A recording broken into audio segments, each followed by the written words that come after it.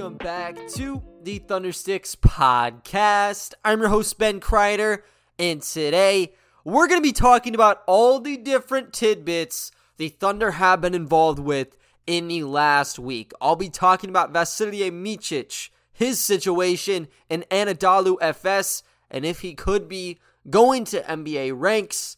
I'll be discussing the recent mock drafts we've seen from ESPN and Bleacher Report, what they had to say on the Thunder, some of the rumors circulating with the roster as well, and I'll be topping it all off with a talk about Al Horford and his journey to the NBA Finals, kind of the breakdown we'll see with him, and who used to play for the Thunder will have some stakes in this final series of the 2021-22 season. And to top it all off, guys, I have a very special offer from my good friends over at DraftKings Sportsbook, so you do not want to miss out on that. But starting things out with Vasilije Micic. This is a story that came out probably 3-4 days ago. It's been about 6 days since I've hopped on the pod. My apologies. I've been working on a lot of different projects right now, so stay tuned. But Micic, it's not a 4-day thing that it's been circulating about his interest in joining the NBA. It's been 2 years, and it's probably been even longer. Micic was one of the top stories in Bricktown last year. Now, granted, this is when the Thunder had the 6th pick. They struck out in the lottery, and truthfully, there wasn't a ton to talk about. Now there's a lot more on the palette, but Micic was a prime story. And you heard starting in about May of last year that there was some interest that Micic would make the jump to the NBA level. And with Micic, he was the EuroLeague MVP last season, won MVP of the Final Four last year, basically was one of the top players in the EuroLeague, which is the second best league in the world. And he's been doing that at a consistent basis. So they got Gabriel Deck last year. Why not bring on Vasilije, and try to orchestrate some sort of trade? Struck out last year, returned to Anadolu, and he dominated yet again. Teamed up with Shane Larkin, former first-round pick from the Celtics. They won, again, back-to-back champions in the EuroLeague. And in the semifinals, he drained this, wacky buzzer beater. Backboard, drilled it, sent them to the finals, and ultimately was what led them to taking that series yet again. But he's been playing at an insane level, one of the top players over in Europe, but he's on a contract with Anadolu right now. And it is a 3-year contract that he signed last offseason. He's estimated to make about $3 million per year, so it's a 3-year, $9 million contract. And there's opt-out clauses both this offseason and next offseason if he'd like to make the jump to the NBA. For the Thunder, they have stakes in this. Micic, he's 28 years old right now. He's 6'5", playing the point guard. Doesn't necessarily fit on your roster right now. Technically, I think he does. I think as a leader, in terms of basketball IQ, he would definitely upgrade your roster. But there's no incentive for Micic to move from being on the Mount Rushmore of EuroLeague players to likely playing a bench role for the Oklahoma City Thunder. And I don't think his situation is the same as Deck necessarily. I think Micic is regarded as a much better player than Deck, even when Deck initially signed his contract to join the Thunder last year. But Deck's situation went terribly awry. I don't think Micic's would be smooth sailing because you already have SGA, Josh Giddey, Lou Dort, Trey Mann, Teo, Ty Jerome if they decide to bring him back, potentially a draft pick or two at the guard spots. It's just too clustered. So I think in all likelihood, he'd need to be traded if he makes the jump to the league. And OKC got Micic actually in December of 2020. He was part of the deal that sent Al Horford to the Oklahoma City Thunder.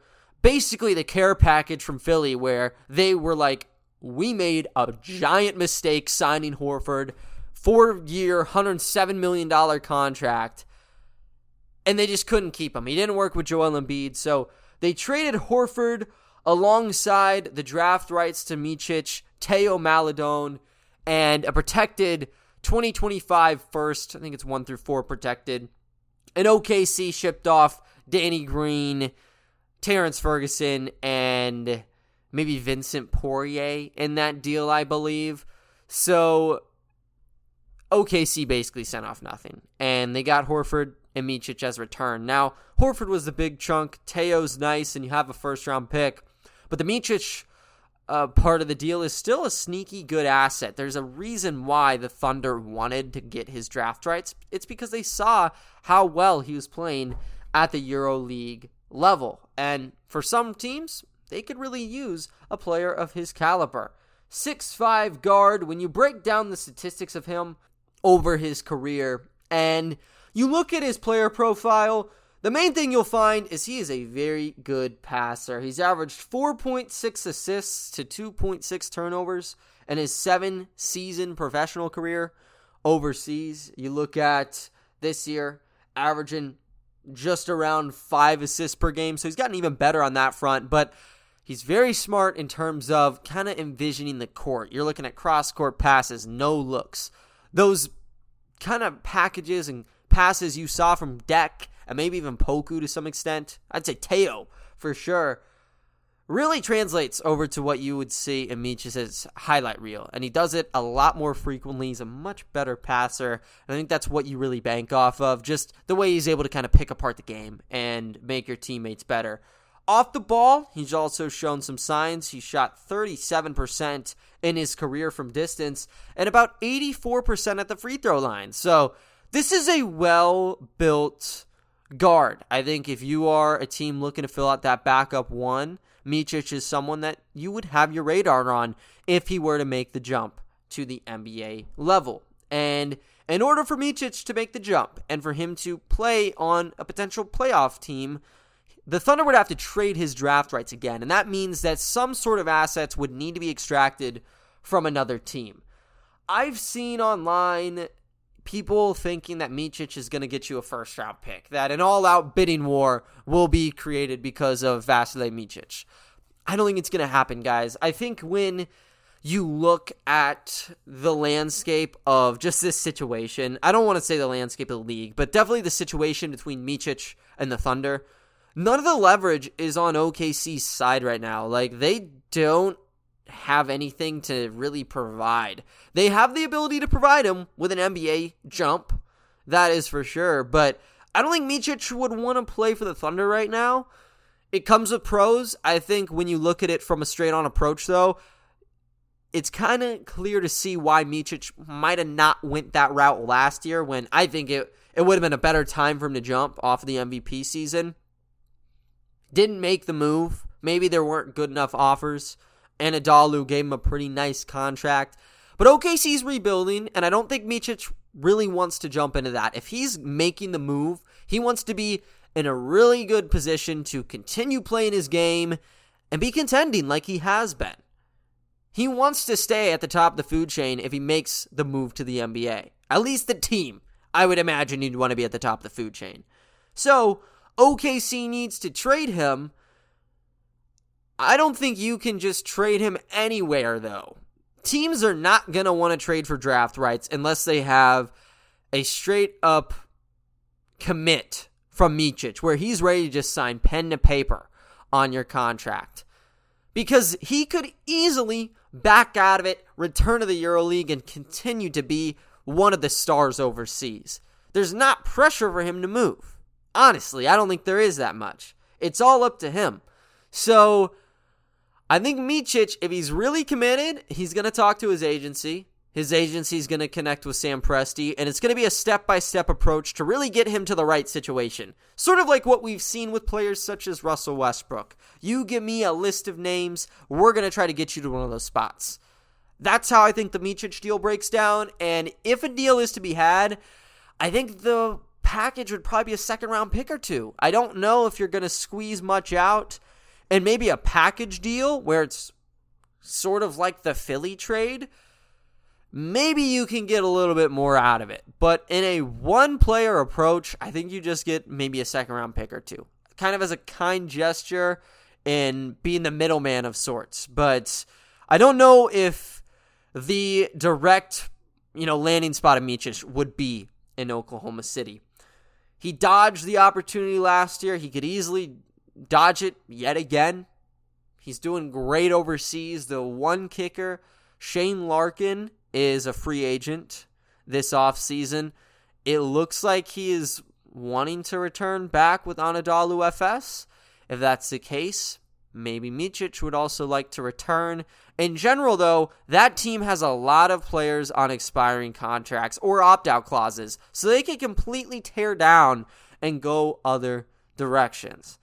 We'll see how things go. It's going to be I don't think it's going to be a development. It will just be a random news blurb on a Micic trade, I believe, just because it has been so up and down these last 2 seasons. But that's kind of the break on this. In terms of, why these rumbles picked back up again, basket news writer Donatas Urbanis mentioned on his podcast that he is pondering the idea of joining the NBA.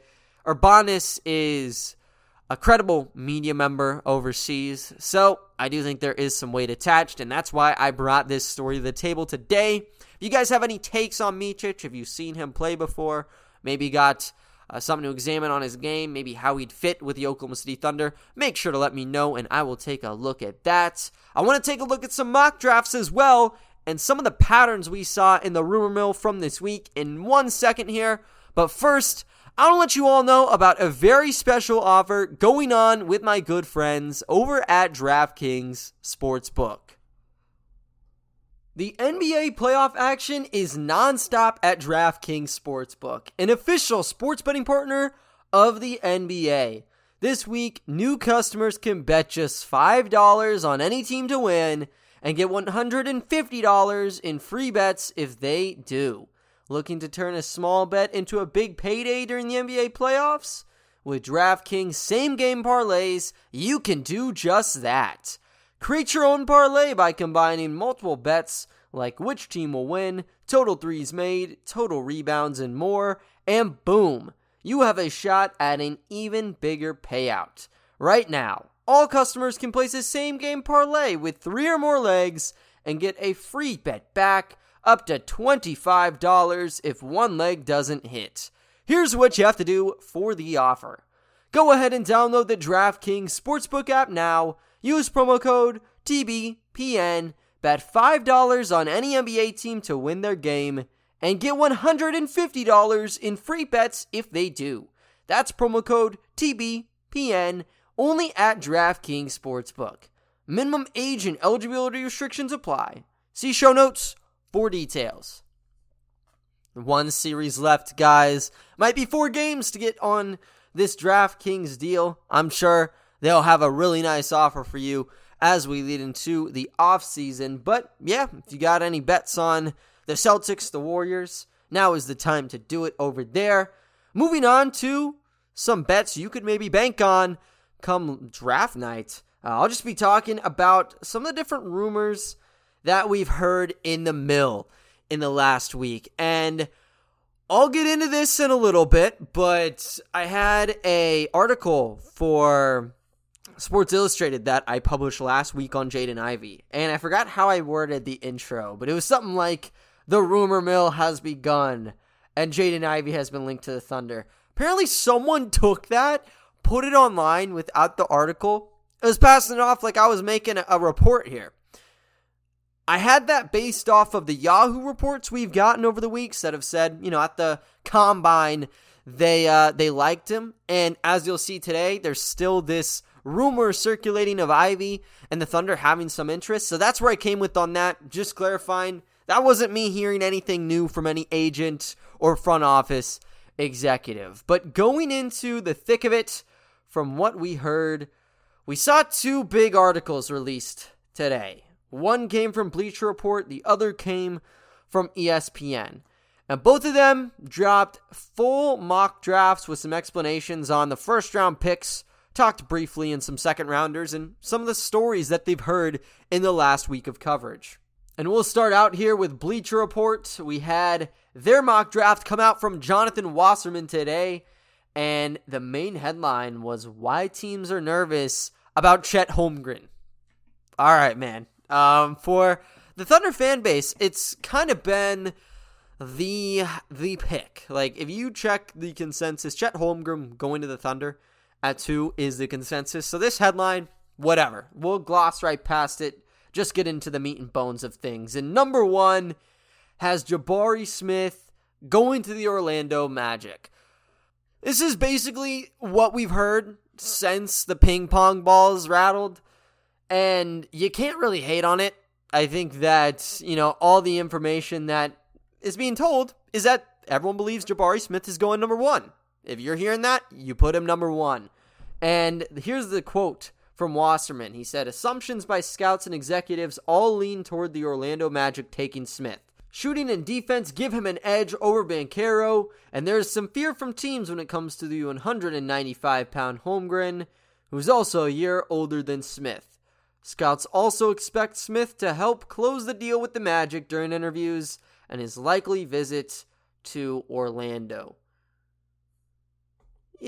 I think it's reasonable to go that route. When you break down the top shooter in this draft class, it is Jabari Smith by a wide margin. Now, there's some question marks in his ability to play on the ball and create his own shots. I think Paolo is a much better shot creator in an isolation situation. But if you pair him with guys in Orlando that you're comfortable with the ball, let's say Jalen Suggs, RJ Hampton, we can keep going into the guys like Cole Anthony, Markelle Fultz. If they think that is a solidified point guard group that can get him open, well, then you're good. You take Jabari Smith and you're going to be happy with it.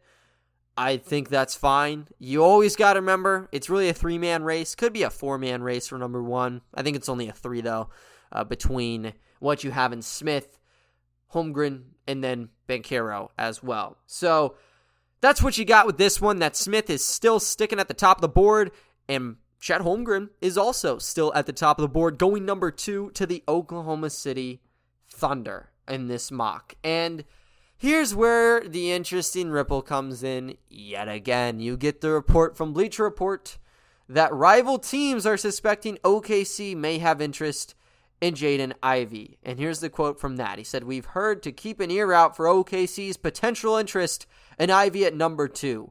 While Holmgren has been perceived as a top 3 pick all season, some scouts prefer Ivey. His fit isn't ideal for a roster that already has Shai Gilgeous-Alexander and Josh Giddey, but a team who sees Ivey as a surefire star won't pass on him due to fit questions. Of course, there is a difference between OKC being high on Ivey and actually making the pick with Holmgren and Banchero on the board. If I'm working in the front office, I'd be raving about Jaden Ivey. Now, the fit is the question, and you got to really just move a lot of puzzle pieces in order for Ivey to smoothly transition into the Thunder. This is something that every pod will be talking about. I'll be talking about it even more as we get into draft night, but you break down the team right now, and it's basically what I said with Micic, but, a lot more important, right? Ivey is a long-term fixture on your roster. If you're drafting him, you're picking him to be a potential cornerstone. He has so much offensive capabilities. He can fly in terms of penetrations. He's shown the ability to score off the catch. I really think he's a top 5 prospect, maybe even a top 3 prospect if I were to make a big board. But in terms of player fit, he's not going to trump any of the top 3 right now because they're in positions OKC has desperately needed to fill the last 3 seasons. The backcourt is basically the only spot that OKC has honed in on to this point. And they already have 3 really critical pieces in SGA, Josh Giddey, and Trey Mann. And even looking at that 4th option, Lou Dort could be, he was a shooting guard. Now he's a small forward, but he could be at the 2. Aaron Wiggins could be at the 2. Teo Maledon could be at the 2. If you get draft picks to slide at the guard spots, they also are there. Now, I think if you're picking Ivey, you're not going to draft another guard most likely, but you're already going to be super restrained in terms of the rotation. A top 3, top 5 pick, in my eyes, should be starting for you. I think if you're going to keep them on the bench or not play them enough minutes, it could really stunt the development of them or the teammates around you. So you would probably have to make some trades in order to get Ivey to fit in perfectly. Do you move Giddey to the 3, maybe offload Dort at that point? That might be the most, I don't know if I'd say the best option, but maybe I think that's the most reasonable one that you could find. Just at face value, though, there's a lot of hoops that you need to jump through. I really do like Ivy. I think that they should show interest. If they're not, that's a shame, because if you're that high up on the board, you should always evaluate everybody. It really doesn't matter what the needs are. But when it comes to getting in the podium, if they are really sold on any of the consensus top 3 players, I think you probably shoot that way. Though, I think in the long run, you could see Ivy do some real damage. A lot of it comes down to situation and team fit, though, and that's the one big key to any sort of Ivy rumors that we're going to have on the table. Because of Ivy going to miss here at 2, Houston has the option to take him at 3. They go with Paolo, and that leaves him on the board for number 4 for the Sacramento Kings. They take him, and Keegan Murray is number 5 for Detroit. One interesting development has been this story with Dyson Daniels. He's mocked 8th here going to the Pelicans. And I'm a little bit upset that I didn't get on the ball to this. I think I might have said it in a podcast, but I've always seen Dyson as someone who's going to climb up on the board. I've seen him as high as 6 now, and I do really like the fit in Indiana with him. They don't have him going here, of course, but Dyson Daniels at 6 is not crazy to think about. Very good ball handler. Defensively, there's a lot to grow with there. Needs to improve as a shooter, but you can see kind of the archetype and the mold that he would develop, and it's one that really is carried over well to the NBA ranks. They have him going 8, and they have Shaedon Sharpe going 10th to the Washington Wizards.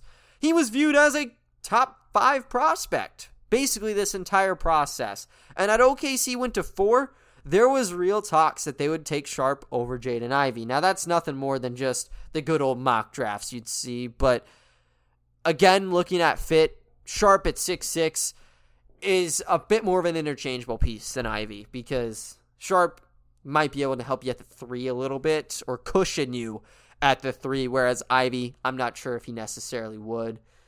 The thing with Sharpe, though, is teams apparently have been afraid because he has not played really basketball in like a year. He unenrolled from prep school back in October. He's been training. He was with Kentucky, but he didn't step on the court for a game, kind of just practicing, going through the motions. Skill set is there on the tape, but is that going to be able to tap into the next rank of, teams?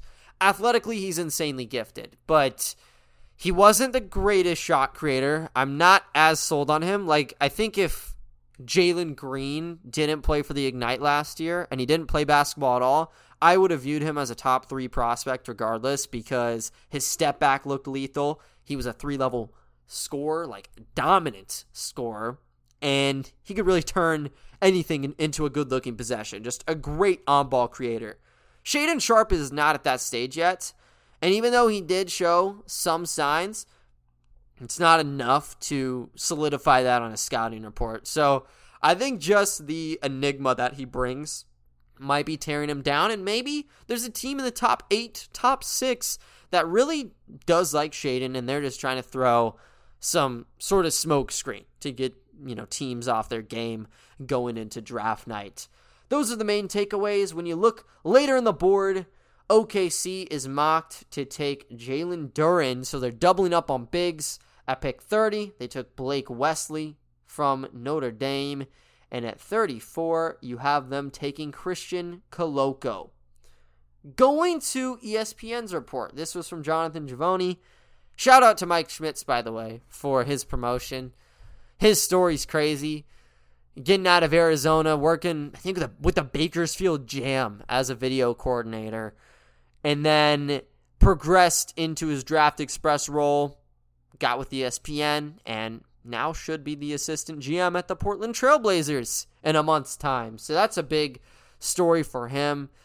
Big ray of light for any at-home scouts right now. But it's good to see him getting some progress. And for Jonathan Givony, he also was on the Draft Express crew. It's good to see him still in his position, turning out some mock drafts. And the real quote you got from this one, not as much meat and bones as the Bleacher Report article, but Givony did say the Thunder do as good of a job as any team at keeping their intentions hidden, and they are doing their homework with a pool that includes Holmgren, Banchero, Ivey, and Sharp.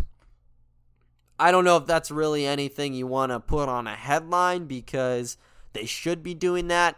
History does tell you they like to keep things in secret, but I think it does help in knowing that they're kind of keeping that draft board bigger. And because they have the 12th pick, I'm sure they're scouting 1 through 20 pretty heavily to see if there's any gems that they could snag at 12, or if there's anyone they'd like to maybe trade up for a couple picks to select it, like 8 or 9, depending on how things would end up shaking out in this draft class. ESPN had Holmgren going number 2, Ousmane Dieng going at 12. That's one that we've seen commonly in the last 2 weeks or so. Blake Wesley, just as Bleacher Report did, has him landing at OKC at pick number 30. And 34 has them taking on Baylor forward Kendall Brown. When I look at these mocks, the big thing is, I guess, the doubling up on centers. Does Holmgren coexist with Duren on your traditional team? Because of that, Chet would have to play the 4 spot for you. I don't necessarily like the fit. I don't even know if I love the fit immediately for Duren on OKC. Now, the thing is, Duren is crazy good, and the athletic ability shines through. There's potential as well. He's one of the youngest players in this draft class, and he already has this sort of physical package. But he can't shoot the ball. He didn't show many signs of it at the foul line. If he doesn't develop that part of his game, he still is going to be lethal rolling to the basket, but it allows so many more opportunities for defenses. And for OKC, a team that has desperately tried spacing out the floor for 2 years plus, I think they'd want to have a shooting center moving forward. If not, I'm pretty convinced Moses Brown would still be on this team. I think they would have viewed him a lot higher in the long term had they not had some priority on being able to stretch the court. I think that's why we've seen guys like Muscala, JRE, Roby get those reps at the center, because they want to see how the offense works when it's a high ball screen and your center's fading to the top of the key. It's opened up opportunities, and defenses have just completely dropped on JRE and Roby.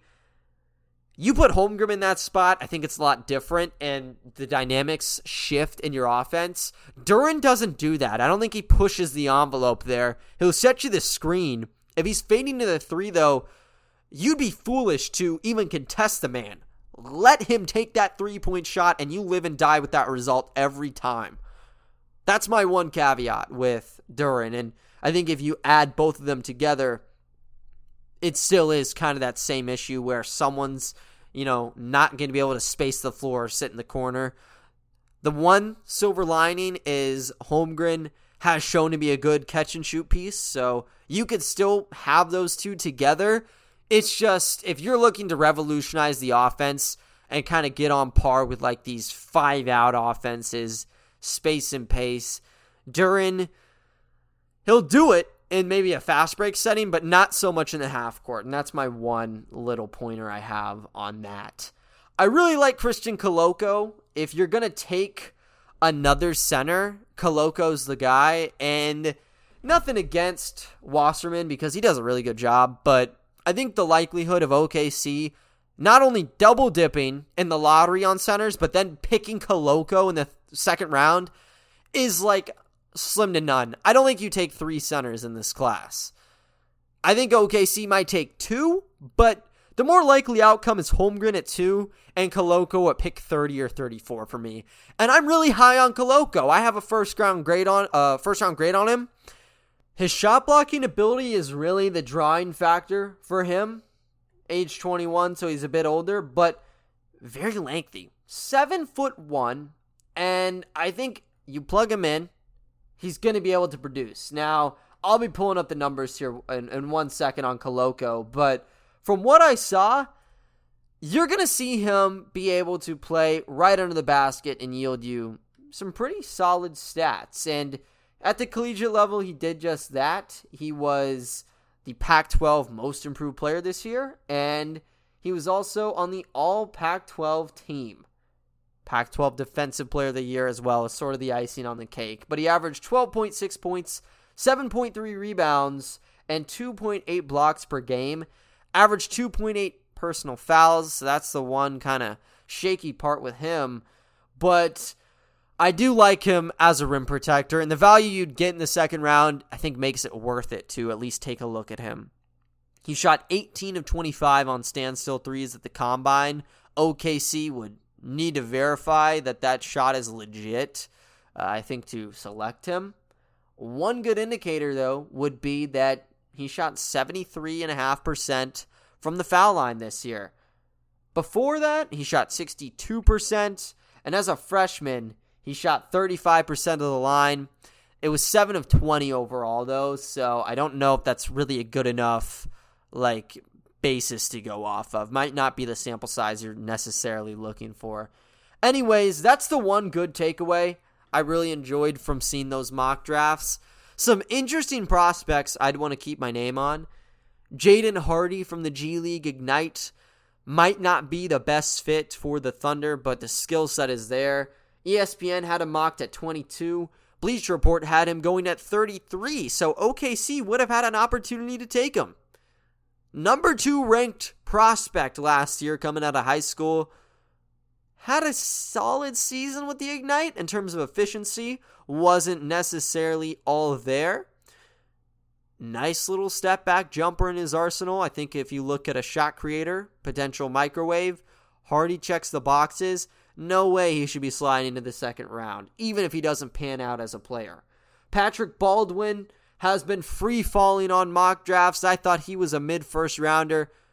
Fell apart in the Combine, and looks like the trend is no one's looking to touch Baldwin right now. Projected 36th on ESPN and 26th on Bleacher Report. Leonard Miller, much the same story, where he had first-round aspirations. Not a great Combine. Now he's viewed as a second-round caliber player. He's actually making his decision on if he's staying in this draft, going to the Ignite, or going to college in just about an hour here. So as the time I upload this, he very well could be off the board. But he's projected to go 41 on ESPN and 43 on Bleacher Report. The biggest one that shocked me was Colorado forward Jabari Walker. And I did a story on him on Sports Illustrated last week. I might do a full-on piece on him as we near draft day on the pod. Basically what you need to know, he's a 6'8 forward, 19 years old with a 7-foot wingspan. Defensively, looked very good defending 2 through 4. Nice shooter from downtown as well. Jumper could be a bit faster in terms of lateral quickness. Could be a bit faster as an athlete. When he absorbs contact at the basket, normally stalls his airtime. But for the most part, he has a very good mold to build off of if you're looking for a defensive-minded 3. OKC could use this. I think a lot of teams could use this. Based on recency bias, we've seen a player similar to him in Herb Jones yield a ton of success with the Pelicans this year. I don't think he would be guaranteed to have as impactful as a year, of course, but at 19, you can tell there's a lot of movement in the growth plates for him, and he's committed to staying in this draft. He's projected to go undrafted on ESPN, and he's projected to go 60th on Bleacher Report, which is basically pick 58, because the 57th and 58th pick would be voided. I don't think that's going to happen. I'd almost argue there's a higher likelihood Walker's a first-round pick than he is an undrafted pick, because scouts aren't following consensus boards. They're looking at what the team needs, and they're looking at overall skill set. Walker has the skill set that translates to the next level, and I know he might be a player that you would need some time to kind of build on. That might be through the G League, for example. But if you want to get a key fixture for your bench, I think Walker is a nice player to roll the dice on. And for Bricktown, with picks 30 and 34, might want to give him a look. It would be a reach based on the consensus, but honestly, I do not care about what the consensus says come the second round. You pick who you want, and you roll with it.